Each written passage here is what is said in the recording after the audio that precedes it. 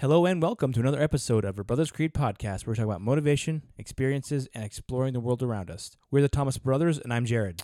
And I'm Ethan. Today we're going to be talking with Nick Anderson. He is a lawyer. We kind of break down several different types of, instances in your life where you might need legal advice. We talk about he initially got in through personal injury and did a lot of that. But this episode is mostly based around estate planning. We talk about kind of the future. We talk about probate, which is, after someone has passed away, or hopefully potentially doing a trust or a will before anything happens. So it was really interesting in kind of getting a simplified version of what is the best strategy for your situation. Yeah, and obviously, it varies by state and obviously country too.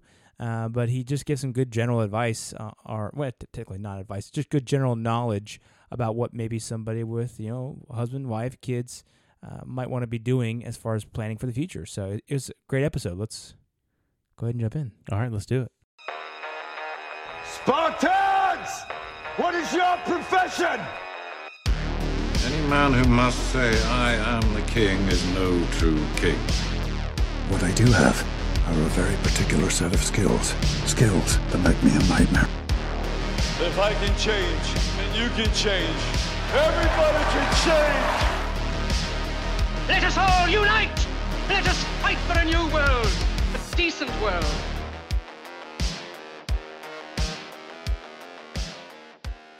Okay, all right, we're here with Nick Anderson. Nick, thank you for joining us today. Thank you. Glad to be here. Nick is a good friend of mine. He is a lawyer extraordinaire, and we're excited to have him come talk about some different estate planning things and maybe get some good tips on how we can plan for our futures. So, again, appreciate you coming on. Yeah, happy to be here. Thank you guys for having me.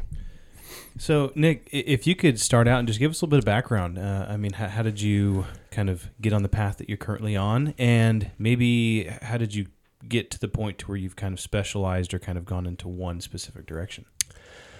Yeah, that's a loaded question. A lot of things, I think, led me to where I'm at right now. But the way that I got into law school was I didn't know what I wanted to do in college, as I'm sure most people don't know what they want to do. I was taking a lot of pre-medicine classes because I wanted to be a dentist, I thought. My dad was always like, doctor, dentist, or lawyer, you take your pick. So, I was just kind of feeling it out a little bit, and I would get decent grades in science classes. I'd get in like biology, chemistry, you had to take all those. I would get A's, and I'd get a B every once in a while. You just can't really do that when you're going to go to dental school. You got to get pretty much A's. But I came across these history classes, and I did really well in them. And there was an American Heritage class that I was in, and it was like 800 students, and everyone talked about how terrible it was. And I literally had like one of the best grades in the class, and I just thought it was fun. I didn't really try that hard. But particularly one thing in there I learned about was John Adams and his trial defending the soldiers, the British soldiers. And I came across a book by David McCullough. John Adams was the name of it. Mm-hmm. And you guys may have heard about that. I mean, David McCullough is one of my favorite historians. I just read a book by his about the Wright brothers. And then you guys did a podcast about the Wright brothers. Yeah. Yep. But anyway, that, and there's an HBO series on John Adams, and it literally changed my life. I was just like, this is unbelievable. Like the series was incredible. I felt like that gave me a little bit of confidence to go be a lawyer for whatever reason. I don't know. I just knew that if I got decent grades, I could get into law school, and history came easy to me because it's basically just reading things and then spitting back out information. Precedent. Yeah, I mean, we just listen to podcasts for history now. So everyone's a history major at this point. So anyway, I got into law school that way, and went to Gonzaga Law School up in Washington State. Everyone knows them because of the basketball team. which was great for getting hired. I was during the time when it was a little bit hard to get hired. Between 2012 and 2015, I think it started picking up by the time I got out, like jobs, especially for like professionals. And I went in Vegas. I was practicing in Las Vegas at an insurance defense firm, which was not what I wanted to do. I wanted to be on the plaintiff side. So I did that for about a year, and then there was a few firms that wanted you after that. So I went to PI. We call it PI. It's not private investigation. It's personal injury, and attorney acronyms. Am I talking too much? No, you're good. No, okay. go ahead. All right. No, that's the idea. And so I loved it. I loved it because it was really competitive, and you get paid by the case, and it's like a chase, and it's a game, and you get you do help people, and you're fighting against the insurance companies, and you're fighting against which are always the bad guys. Yeah, and everybody thinks they're funny. They just have funny commercials. They suck. They nickel and dime everybody, and they try to manipulate everyone into rob you blind. Yeah, absolutely. And they try to send you a couple $100 paycheck and close you out and be done. Oh yeah. And meanwhile, you're stuck with like a bulged disc in your neck for the rest of your life. Yeah. But anyway, I did that for a couple years, and then I just in networking ran into somebody who pursued me pretty strongly. I kept saying no, and they finally offered me to come down here to be a partner with them. And so I came back, and I grew up here in North Carolina. So I came down here, and we partnered up, and we mainly do personal injury. I've grown a little bit weary of just doing personal injury. So, like you guys are really intellectually curious. I get that way too. And I got to kind of stimulate, my brain activity doing a lot of things. And, you can only read so many just books. So you want to do other things too. So I started down the path of like estate planning. I also got into a little bit of probate, which we'll talk about as two separate things. Okay. Just completely two separate areas that are kind of indirectly related. So that is kind of how I got started doing this. I've probably been doing this for a couple of years now in estate planning. So I've done personal injury way longer. I've probably been practicing 7 years now, I think. Nice. But yeah. That's good, man. Great backstory. Yeah, thank you. For personal injury, does this include obviously car accidents, but does it include any type of personal injury? Like if I slip in Walmart and I'm like, oh my gosh, they didn't put carpets out. Yeah. The floors are wet. I heard a story on the radio about the guy who went into Walmart and he tripped on a nail or something like that. And then it was like he ended up winning a lawsuit for multi-millions of dollars because the nail ended up being like had tetanus on it, and he lost his whole leg because of it. And it was like they proved that they didn't sweep the aisles at the right time, and so he won a huge suit against him. Yes. Do you do any of those? Yes. Walmart's particularly aggressive in their litigation. Which you would think. I mean, there's a big corporation. They're going to aggressively defend their rights, which they should. Mm-hmm. But yeah, I mean, if you can prove that the right procedures aren't being put in place, then there's a problem. They're inviting people into the premises, and if they have tetanus nails laying on the floor that are going to lose limbs, you don't want your wife, your kids, stepping on that, your grandma.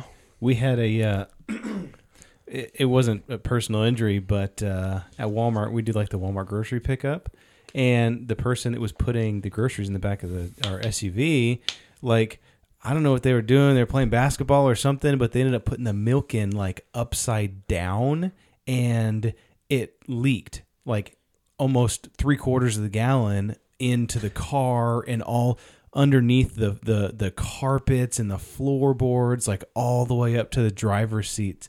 And it smelled horrible. I mean, it was like in the middle of the summer, and it was terrible.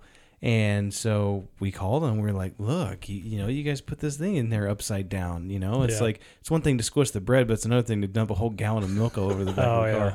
And so I ended up going out and getting quotes to replace all of the carpets in the whole car, and it was like thousands of dollars. And then we had submitted a claim, and the guy was like, yeah, well, whatever you submit, basically he said, just make sure it's under $3,000 or it's going to be like a huge, you have to like go to court and all this sort of kind of stuff for it. He was like, but under $3,000, we can just write you a check. And that's odd. Yeah, it was weird. And so luckily the cost to repair this stuff was like $2,800. Oh, okay. And so they sent us a check for $2,800. It was just like, I guess if it was under that threshold, they don't even want to spend the time to deal with it. It's just like, whatever. Yeah, I think sometimes they got to take into account how much it's going to cost to hire an attorney to go defend it. Yeah. And so they would just pay you at that threshold. Okay, if it goes over that, then we're just going to go ahead and pay an attorney to defend. Yeah, that makes sense. But it was just interesting. That is interesting. So you got it all taken care of? Yeah, I ended up, the car was out of commission for a while, but we ended up No, it wasn't. You were right down the highway with your windows down. Oh man, it was bad. It was really bad. And so we ended up taking all of the carpets out, having it professionally cleaned. Yeah. And I ended up having to like scrape out. There's like this plastic molding stuff that actually like soaked up all the milk, so I had to scrape all that out. Ended up not having to replace all the carpets, but and we had to get professionally detailed, and it was a big job. I mean, I personally spent hours and hours and hours messing with it. All right. Note to self: if we do grocery pickup, check the milk. But it doesn't smell anymore, so that's good. Either that or I'm used to it. So one of the things you mentioned was the different. You said wealth, estate planning, and probate are kind of two different things, but they're similar. Maybe let's start on probate. Could you give us a sense of what probate is? For the layman, assume that I'm a kindergartner and I know nothing. Yeah. So probate is when the death occurs, right? And we call them the decedent's estate. You have to go administer the estate because the person who owns all those assets is the decedent, right? So you're going to have to go transfer title of all those assets over to whoever it is that is entitled to it based on the will. If there is no will, it's intestacy, so it's going to be according to the laws of the state. So probate is the second half of it. Estate planning is for you when you're alive and you're planning everything out. I'm glad that I did both because, and this is neither here nor there, but you kind of see how it plays out with what you're doing. Like, there's only so much you can say when you're just looking at a paper saying, well, this is what this means, until you've actually seen it play out in court. Oh, yeah. So it is two separate laws. It's based on the same laws, but it's two separate areas of practice. So a lot of people can be estate planning lawyers and not practice in probate, and it's actually litigating in probate. Well, it's not litigating. Sometimes it is. But a lot of times, people come out of the woodworks. Oh, yeah. And there's always some will from somewhere. And so you kind of got to be prepared for that. Have you ever run up against a fraudulent will? People who fake wills? Well, I think so. I've had wills that have been just drawn up by somebody that aren't valid. And you just got to weigh the cost of whether you want to litigate it or not, because you have to file a caveat action to contest it. And it's expensive, and the client's going to have to pay you to go do that. And you got to, in probate, we bill by the hour, right? So it's like, anywhere from $250 to $450 an hour for an attorney. It's expensive. So you better make sure you win something, and you can't guarantee results to somebody. You can say what you think and what you advise based on law and past experience, and you're the expert. But so probate is administering the will or whatever it is. If there is no will, it's intestacy. So testate, meaning there is a will, you've given a will, you've given instructions. Intestacy is if there's not. And so you go in and you get an executor. That's one of the questions in here, I think. An executor or a personal administrator is the person who's designated in the will to do it. They have to be qualified. There's a bunch of qualifications, and then you have to get letters from the judge. Everything in probate has to be issued by the clerk and approved by the clerk, and it's... Why does this go through the government? Why is it even... Why is the system set up that way? That's a good question. I don't know. I mean, I think, Just because they want their cut, or probate, this is going to go back hundreds and hundreds of years. I mean, probably into, Yeah. England. I'm sure, yeah. So I don't know the answer to that question. I didn't research back that far. You didn't put that in the prompt here. But, it's to supervise, to make sure that executors aren't taking advantage of people, that people aren't taking away from the true beneficiaries who should be entitled to the assets. So the judge is always an intermediary. It's the same way in a regular case. They're going to be there to decide whether, to make sure procedures are followed, to make sure that people aren't being taken advantage of, and also give an opportunity for people to have justice or their day in court. Mm-hmm. Who pays for it? I mean, is it the estate that pays for it, or the executor, or could some random person hire you to say, I want to be in on this will, I should be in on this will, or... Yeah. So those are all good questions.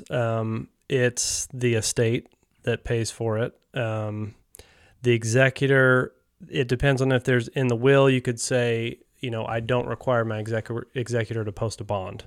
So the reason why you'd have to post a bond would be because it's a lot on an executor to administer the will properly.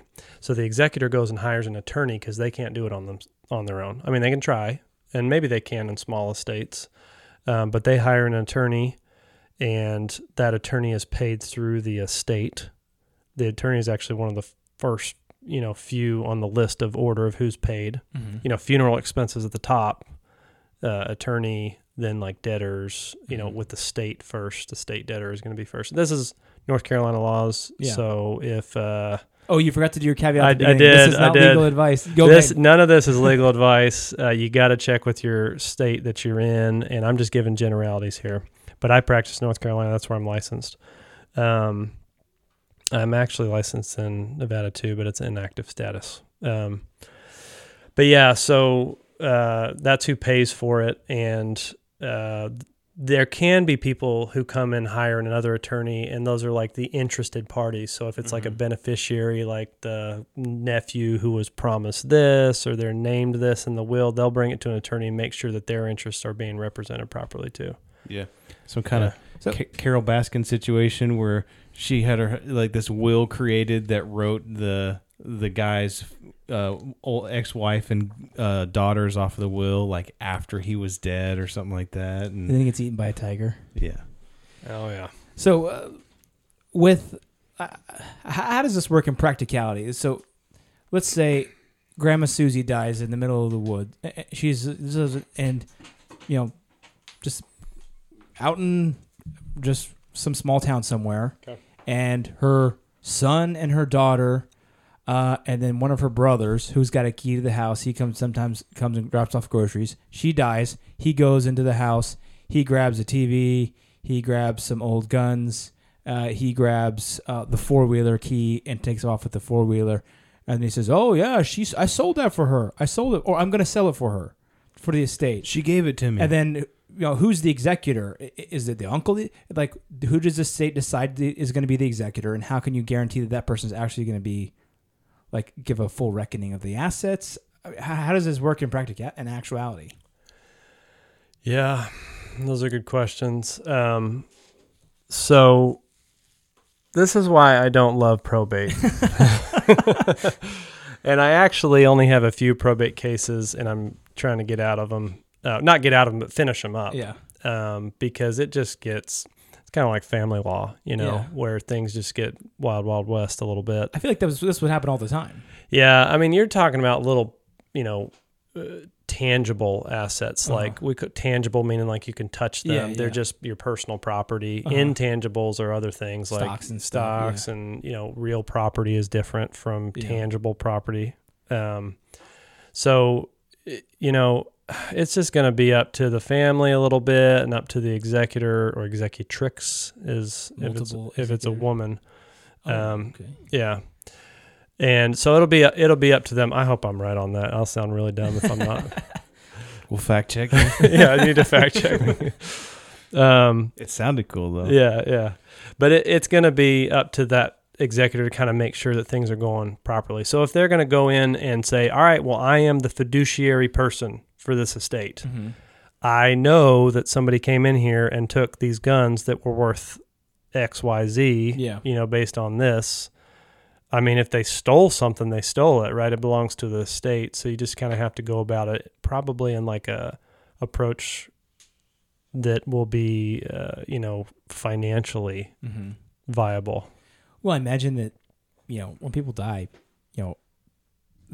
people's come out of the woodwork and people turn into ravenous wolves to devour even what little estate there even is. I mean, even down to the penny in some cases. And we've had kind of an experience with that. Yeah. But it's like, I'm sure you see families get absolutely, someone dies and everybody just it destroys a family. Yeah.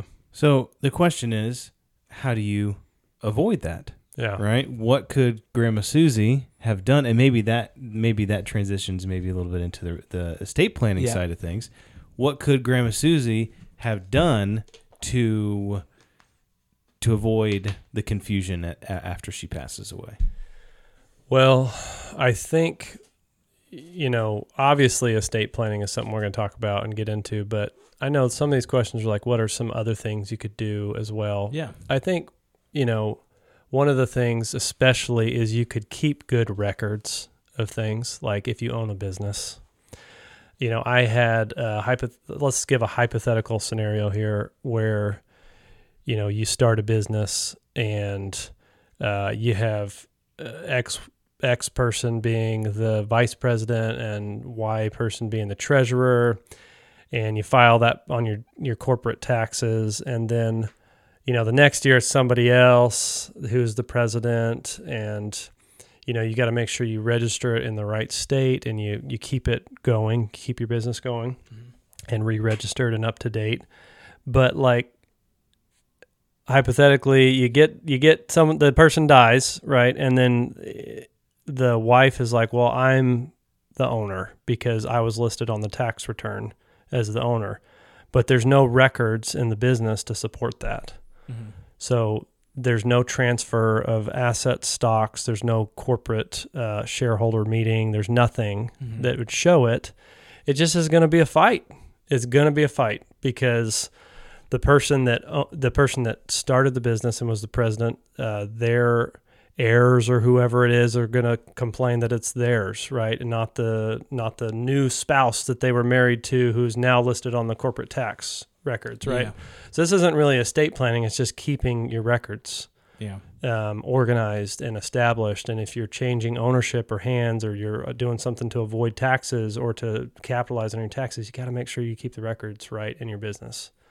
That's a scenario we've run into. That's just been a mess. Yeah. That's something. So obviously what you can do is you can, estate planning, and estate planning is traditionally people think of it being, I don't even know if people think of the term estate planning. Is that like a term that people think of? I've just been in this for so long. Is that what you'd call it? I think that depends on kind of what level you're at. I mean, most people would say, well, my estate is this 4-wheeler and a couple guns. Yeah. And so, then maybe they might not view it as an estate. I think most people think of like a will. They'll think, oh, a will. That's estate planning, or death, like, what was it, like, what would you call it, Ethan, when you were selling stuff? Like end of life planning type of stuff. Yeah. I mean, when it comes to like funeral expenses and stuff, pre-planning and everything else. Yeah. Yeah, that's what I think too, because most people come in and they're like, I need to update my will, or I need a will. And a will just puts it into probate court when you pass, right? Like, so you avoid a few things with the will. You avoid it just going to the laws of whatever state you're in, right? So your heirs at law. It's generally probably going to be the same, right? It'll be spouse, then it'll be kids, then it'll be parents, then it'll be brothers and sisters after that, So if that's the order you're going in anyway, then there's not really much to do with a will, right? Because if that's the order you would want it to be in anyway, right? If your spouse is alive, you want to go to your spouse. If your spouse predeceases you, then you want to go to your kids. Yeah.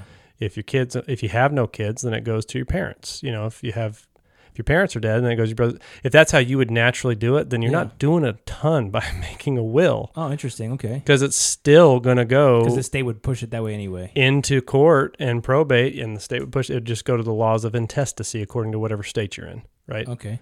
But who would, let's say you have minors as kids. That is when you would absolutely need to have a will, right? So you're Okay. right. And that's a situation where, you guys have kids. I Yeah. have kids. You need somebody to be appointed as your guardian, and you need to have your wishes stated, and you need to have it signed and witnessed and notarized correctly according to the laws of your state.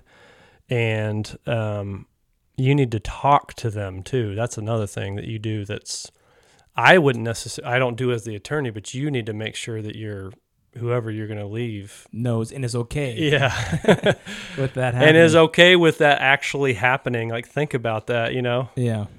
And then I would have a backup too, in case what if they're not financially in a place, or what if they are? Well, hopefully it will be with your life insurance claim, right? Yeah, right. That's true. Or something, Or if something you're- happened to them, or Yeah, or if you're all like in a plane all together and the plane crashes, Sure. and then it's like, where my kids go? You or want- even maybe, if there was I hate to say it, but if there was like a divorce or something, and then you potentially wouldn't want your kids going to one of your siblings that's a single parent that's trying to deal with their own kids and figure stuff out, or yeah. Those are literally scenarios that are, that I would talk about with my clients, and I would suggest multiple backups for people with minor children. Mm-hmm. And you talked about insurance, like life insurance. Mm-hmm. And I don't know if we want to get into that now, but yeah. So when most people just think of a will, Yeah. they're just like, will, I need a will, or I need to update my will. And that's great, but it's cheaper than doing a trust. And it's less work because you just go to the attorney does it, and you sign it, and it's over. Yeah. And that's almost like, I don't know if you guys listen to Dave Ramsey or do any of that stuff. Yeah, a little bit. Yeah. It's just the basic, Yeah. the basic emergency fund Yeah, type thing is how I look at it. Like, a will is just like the first step. Yeah. But when I do a trust for people, I also do a will as well, because it's a pour over will. It's for things that you don't capture in the trust, or you don't think to retitle. Mm-hmm. Because if you haven't titled whatever asset it is into the trust, then it's going to go into your estate. Mm-hmm. And if you don't have a will, then they're not going to know where to put that. But in a pour over will, you would have everything back into the trust. So it's like a catch-all. It's a catch-all. Yeah. And then for minors, you would also put who your guardian is, and backup successor and successors, a few back. Yeah. So I want to talk more about the trusts. Yeah. And also about insurance. But I had another question for you. So probate, is the idea not to go to court? I feel like the benefit of going to court would be you have a legal recourse, to get someone else that's not family, that's not Uncle Buck, that's going to come and just take the stuff away. You have someone else who's a legal authority to say, hey, this actually goes here and here and here. Does that happen with a trust? Yeah, I mean, if Because with the trust, you don't have to go through probate, right? Or what if a family like agrees on everything? Yeah. I mean, what if they're just like, yeah, Dad said, there's 5 kids, everybody gets a fifth, and we all split it up, and we feel comfortable with it, and that sounds good.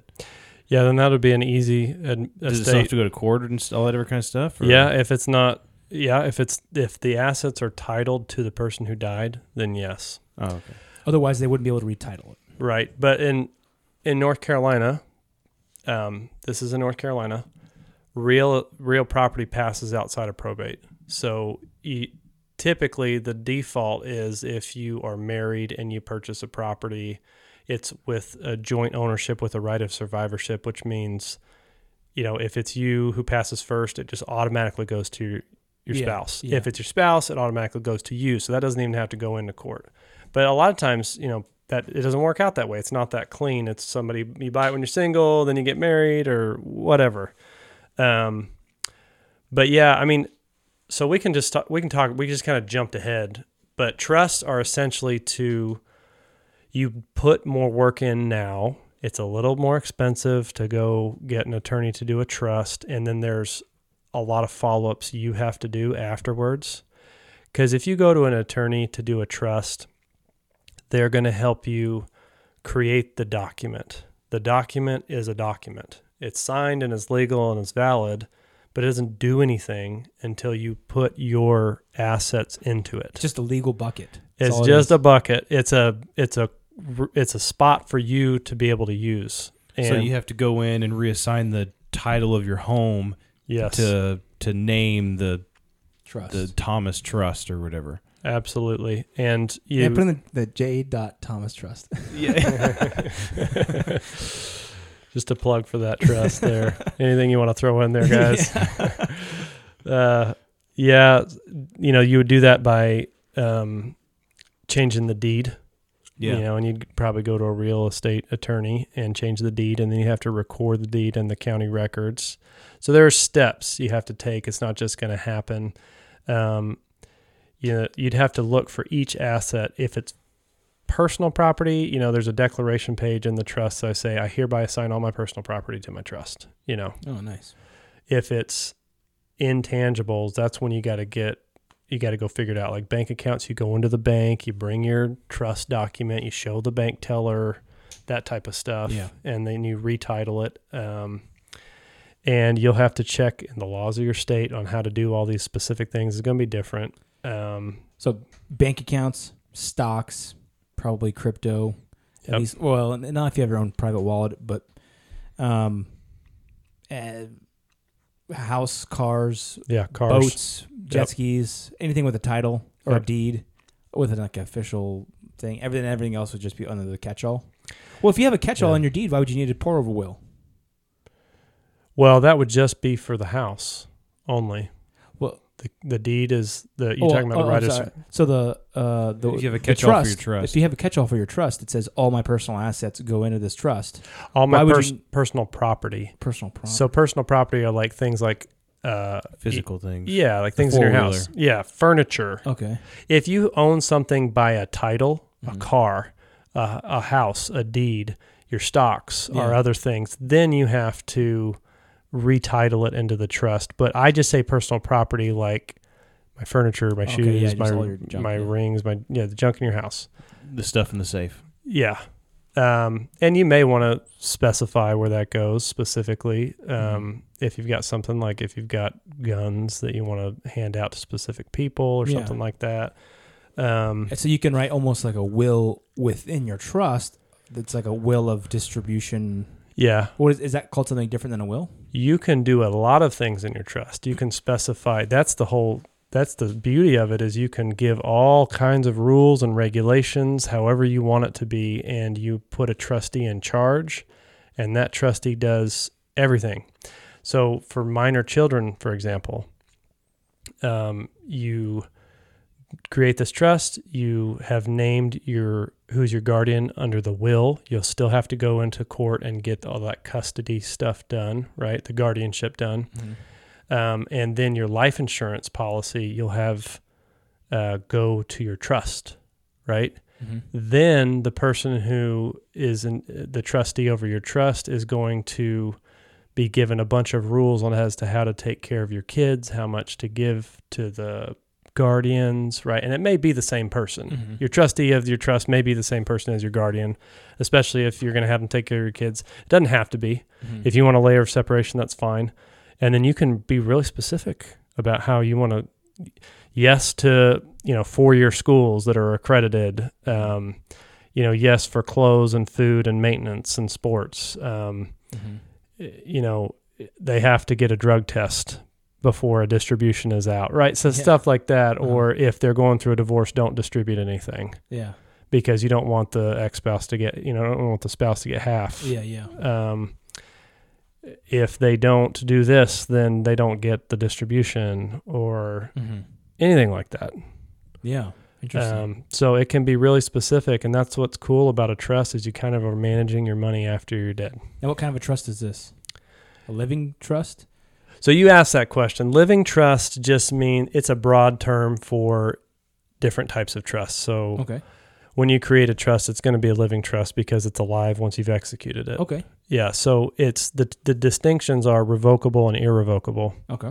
So revocable means if Ethan, you create a trust. It's the Ethan Family Trust, or last name Thomas. Yeah, the Ethan Thomas Family Trust. You're typically not gonna want to make it irrevocable, because if you make it irrevocable, at that point you don't own those assets anymore. Whatever you put in there, it's its own living entity that has those assets. So they're not yours anymore. So I couldn't go in and be like, I don't want to do this anymore. Yeah, it's over. Like, it's gone, the money's gone. I mean, I was reading But if about you're the trustee, couldn't you just take it out again? I mean, you're in charge of that vehicle, right? Or does it take approval from you certain can't people? you can't be the trustee, a trustor and a trustee of an irrevocable trust. This is getting kind of technical, but you would do a revocable trust. It's more locked in with an irrevocable It's trust. locked in. Okay. Yes, and people do that to avoid creditors. So if you are going through a bunch of stuff like a bankruptcy, or you know that there's somebody coming after you and you want to do an irrevocable trust, the creditors can't go after it because you don't own it anymore. It's not your assets, but you don't have those assets anymore either, right? So if you were like old and were going to die and you just wanted to put it there, then And you could can't put get- it in the name of your children or whatever. And so you could gift it, yeah, but I don't really. This is getting pretty technical. I would have to research these issues out Yeah. as we go. But a revocable trust, you would be the trustor and the trustee. They'd be the same person, right? And you'd be the first one. Your spouse would be the next, or you guys would both be the co-trustees, and then it becomes irrevocable when both of you die. So when the first one of you dies, it goes to your spouse. If you want to do it that way, you can get creative. You don't have to do it that way. And then when it becomes irrevocable, it's the trustee who you have coming in after you is going to do everything according to your trust rules. So anytime in a revocable trust, when you guys are alive, you can take it out. You can do whatever you want with it. It's really like it's your money. But you've set up the vehicle for it to become an irrevocable trust when you die. So if I have a bunch of, let's say I have $1 million and I put it in an irrevocable trust, so that it's not technically mine, and then I set up the rules before I push the button on this thing that it has to distribute to me $50,000 a year. Do I have to count that as income? Yeah. Oh, yeah. Or can I just count that as a gift?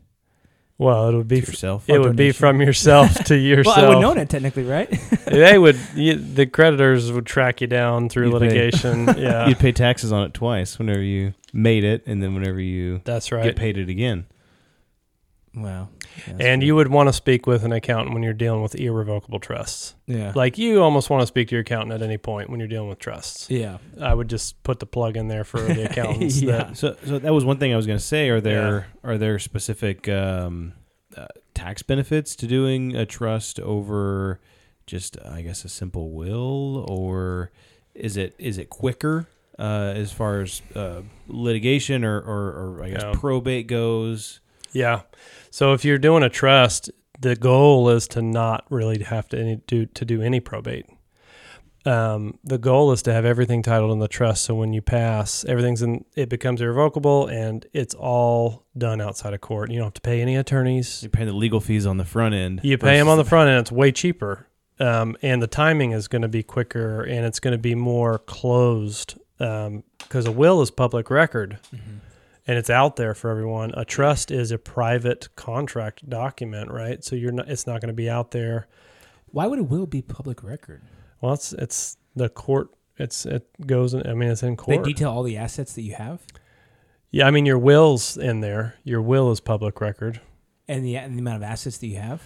I don't think necessarily the amount of assets that you have, but like who it goes to. Unless it's specifically listed in the will. Exactly. Yeah. Unless it's in the document. Yeah. Because if the will just said, so-and-so gets my house, Yeah. that's not going to specifically say that Yeah. that house is worth $10 million. Or my bank accounts, Yeah. or just the residue of my property. That doesn't describe anything, Interesting. But you want to have everything titled into the trust after you do that, so that doesn't happen in court. But you'll always have that pour over will pointing it back to the trust anyway. Does that even work with I get rental properties. They'll say I had 10 rental properties. I could just dump them all into the trust. I would want to talk to my accountant if I did that. Inside LLCs, inside I guess the it trust. depends on if you're wanting to keep them or, well, I guess it. Yeah, like LLCs would be interesting. something. And this is business law. I don't practice in this, but I would probably actually consult with a business attorney. But you'd I have potentially make every one of them in an LLC separately. I was talking to a guy the other day, and I just recently met him. We've talked several times at work, and he does commercial real estate. And I was talking to him and asked him about his personal portfolio, and he was saying that he has purchased several duplexes for like in the name of his kids, and so it's like the kids have purchased those duplexes, and I guess as the time's going on, I mean, as the mortgage is getting paid, and if there's any cash flow, that he's just kind of absorbing that or whatever else, and then at some point it's theirs. Like maybe when they turn 18 or whatever else, it'll be theirs. But is that kind of a way potentially to go around the litigation of a will or some kind of planning to just put things in the name of your kids? Yeah, I mean, it sounds like it's just a gift, but I know there's gift taxes, right? Yeah, I mean, you can only gift so much over your a certain lifetime. threshold, yeah. There's a lifetime gift tax? There's a lifetime gift thing too, and I don't know I'm not, like off the top of my head, I don't know exactly, but, per year you can gift so much, and then I think there's a lifetime. Interesting. I have heard of that before. Yeah. Like the ultra wealthy, like when they start getting towards the end of their life, they just start giving away. It's like, this time of year, $10,000, $10,000, $10,000, $10,000. Yeah. It's like all their family, all their grandkids, because they want to minimize their estate tax as much as possible. Well, and the federal estate exemption is really high right now. It's like $12 million. They're not gonna. I mean. It's been hard to whittle that down. No, I haven't had any clients at that amount. And then North Carolina doesn't have any estate tax either. So I think back in the 80s or whatever, it used to be way lower. So there was a lot of different creativity going on with trusts and stuff. So I think the tax implications were way more involved back then. And, this could change at any point, with the current administration. They're talking about it. Didn't Trump's raise that limit? Yeah, he did. Yeah. And I think, Biden's been talking about lowering it way down, Yeah. So there's other things like generation skipping tax types of trusts. And, honestly, I haven't gotten into that. I would refer that out to estate planning attorneys who do wealthy clients. Mm-hmm. Yeah. So I wouldn't really want to talk about that too much. One of the questions I had is I've seen some stuff on social medias about setting up a family corporation where each member is a shareholder and this kind of thing. Is this something that you've ever encountered? That question had me stumped. Yeah. I didn't really know what we were going after here. Let me look at my notes that I took on that. Where is that at? It was question number 3. Oh, okay. I think it's probably because it's more of like a business law. It might be kind of like that LLC type thing where each rental property had its own, LLC and probably more of a tax thing. Around tax I would things. assume, right? Because if everyone in the family owns stuff, it's more transferable, when someone dies maybe, or, each person owns a certain amount of stock. So for tax reasons, it helps. I don't know. I honestly don't know. I'd never probably heard. a very nuanced thing. Yeah, I would. That's probably a business law attorney question, which, I just haven't encountered that before. So what if you come across someone who just doesn't have any money? I mean, it's just like they just don't have much of anything anyway. I mean, do you just kind of just let the family pick it apart? Or let's say, grandma was worth $10,000. There's small estate administration rules. So there's like a spousal allowance. This is North Carolina. So there's going to probably be similar things in every state. But generally, there's like a $60,000 personal property allowance that can go to the spouse. Mm-hmm. So you just kind of bring them in, you gather up their assets, you put it on a form, you go take it to the clerk, and you say, hey, there's $5,000 here. Can we just assign this and this? And you get the clerk to stamp it. And so then if there's creditors, then you can say, there's a deficiency here in the spouse, so the spouse gets $60,000, so you have to just eat it to the creditor. So you'd want to do that for the spouse. So if they owed $100,000 in credit card debt or something like that personally. Yeah, they don't get that. They don't get the $5,000. Oh, okay. So it protects vulnerable. What little amount there is. Yeah, what little amount there is. And then there's other things. But yeah, if somebody comes in and it's on the estate planning side, I'll just be like, well, a simple will.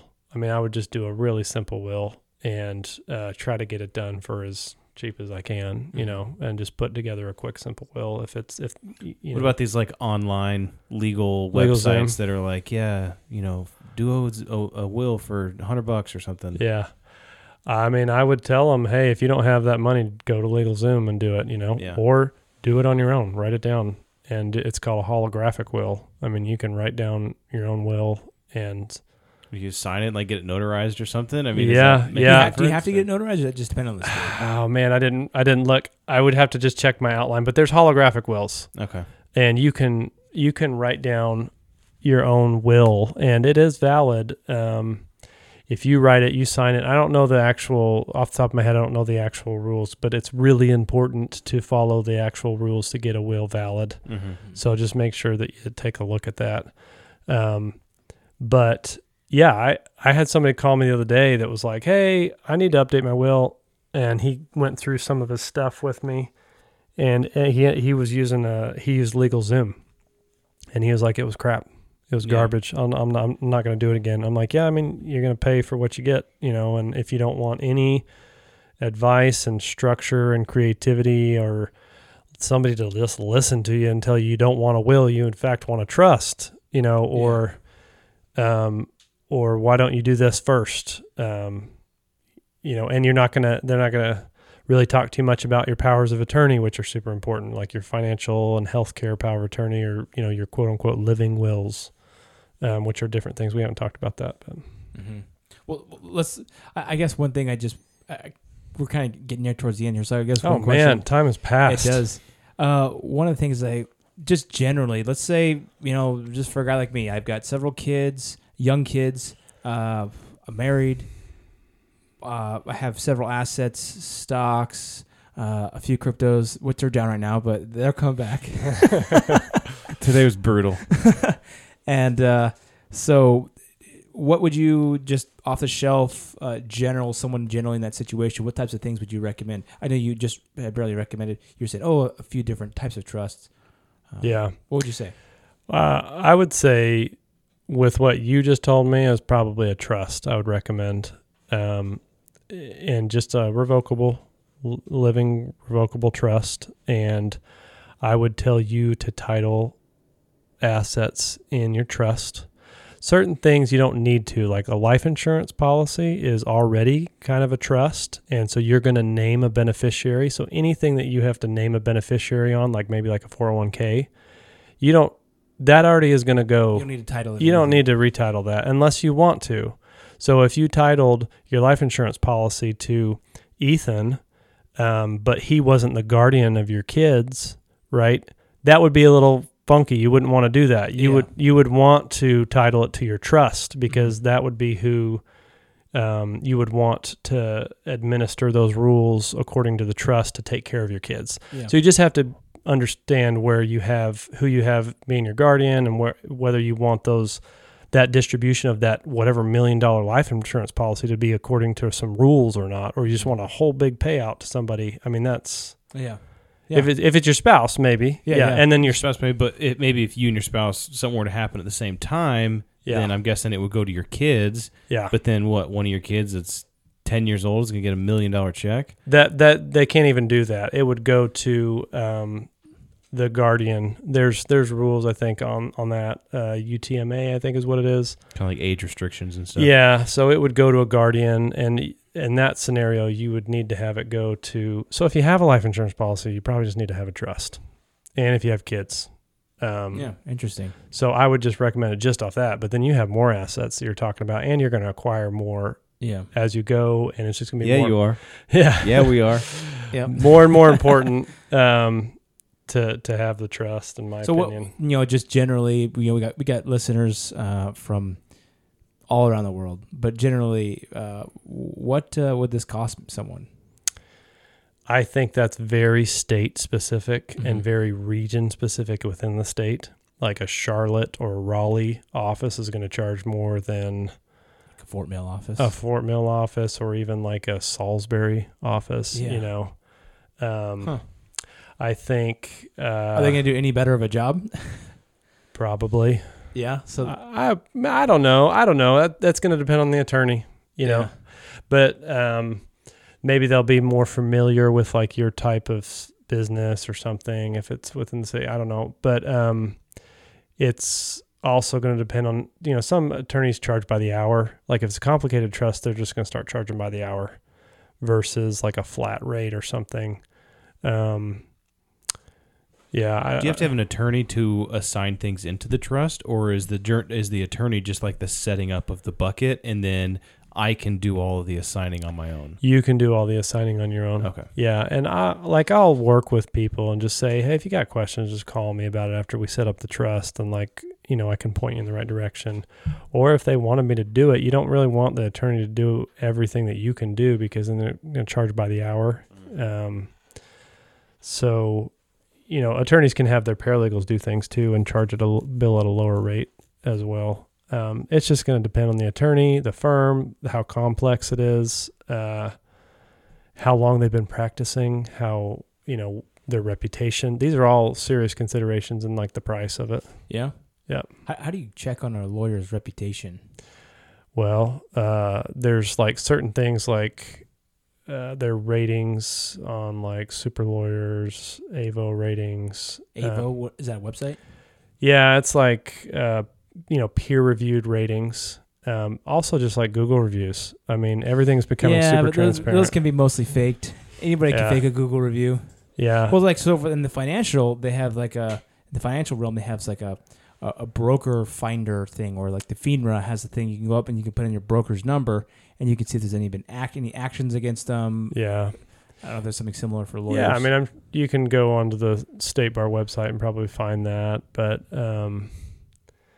that's not how I would find an attorney. But I mean, for doing some kind of trust, setting up a trust, though. I mean, that's not you're not going to court or anything. I think that it may be maybe for you to just feel comfortable with them and feel like they understand what you're talking about and understand your situation and can connect with you. I think that might be one of the better things. And then just make sure that, I would still make sure and check online that they seem legit. I check their website. If they, and if they don't have a website, they're super old school, check with some people that know them. Yeah. You know what I mean? But it's really about your connection with them. I think it always is about relationships. Yeah. Plus, practicing without a law license is a crime, right? Yeah. I mean, yeah. So. Very good. Well, I think this has been some great advice. Obviously, there's so much. Not legal advice. This has just been talking. This is a great conversation. Yes. Yeah. Exactly. Yeah. Thank you for that correction. Yeah. But it's good to just understand, what maybe financial considerations I should make. So thank you for that. But one question we want to ask you that we always ask our guests at the end of the podcast is a little bit about your personal creed. We're all about creeds on the show. So a creed is a set of beliefs or principles that guides one's actions. And this could be a quote or a mantra or a scripture or anything that life advice. We'd love to hear a piece of your personal creed if you share that with us. Yeah, I liked this question. It kind of made me think. I think it makes you focus on, you try to boil it down to your true core. I don't really do well with like personal mantras or quotes or inspirational things or books, business books that are the one all answer to everything, that if you do this, So I kind of felt like my beliefs would be more like relationships, like we just talked about. So my relationship with God, my relationship with my family, and my relationship with society. So friends, community, that type of stuff, in that order. So I think that's kind of my creed, and I think relationships and people are more dynamic than just maybe like could be answered with a belief or just one thing. So it's just going to be moving. So I think my kind of my actions are based on those relationships and my, kind of my movement. Another thing, though, I will say that, you guys made me think about this just with this question. It's a good question. I'd say another thing is balance.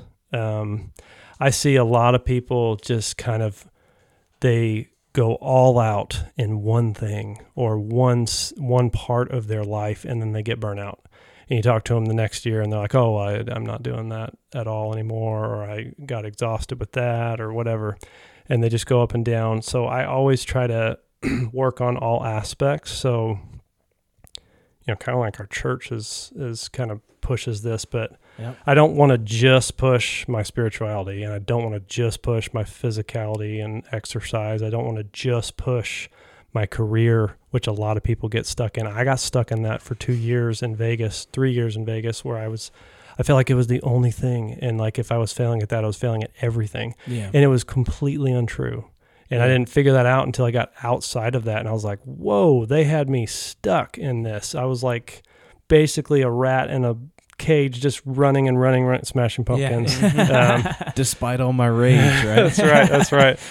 But I just try to keep the balance in that. So that kind of would be like my personal mantra. I kind of do like to view things in balance. So yeah, that's it. Yeah, I love that. The other day we were on a conference call, and it was like one of those get-to-know-you questions. They're like, what skills do you have that you can't use at work? And I was like, the majority of my skills. I was like, almost everything. In fact, I think I've got so many other different things that I'm doing right now. I was like, shooting skills, nunchuck skills, computer hacking skills. And like, I was like, there's so many other things I do, like the podcast. I'm just like, I use only a fraction of who I am as a person at this job. That's why sometimes I feel like I'm unsatisfied at work. I feel like I could do something much greater, can't really wasted potential, Jiu-jitsu at work. Sometimes you probably wish you could. I wish I could, yeah. But, so anyway, I love that. And I really liked what you said about relationships. I mean, that's, we've heard a lot of different creeds on the podcast, and I mean, each one of them has been just really awesome in their own way. But I really like kind of the importance of not so much looking at things or moments, but relationships and how that affects your life. Yeah. From the top all the way to the bottom. Yeah. And they change you and what you're thinking about too. And, what you view as important when you meet somebody who's super interesting or something, it can kind of change what you're doing anyway. Yeah. And the people you surround yourself with is kind of a accumulation of who you are or who you will become potentially. Right. Yeah, absolutely. So, hey, Nick, thank you so much. I do want to give a shout out. We do have listeners in North Carolina, and you can give legal advice in North Carolina. So, do you have a website that people can check out on? Yeah, Curcio Anderson Law. I mean, you can Google us, Curcio Anderson Law. That's our website.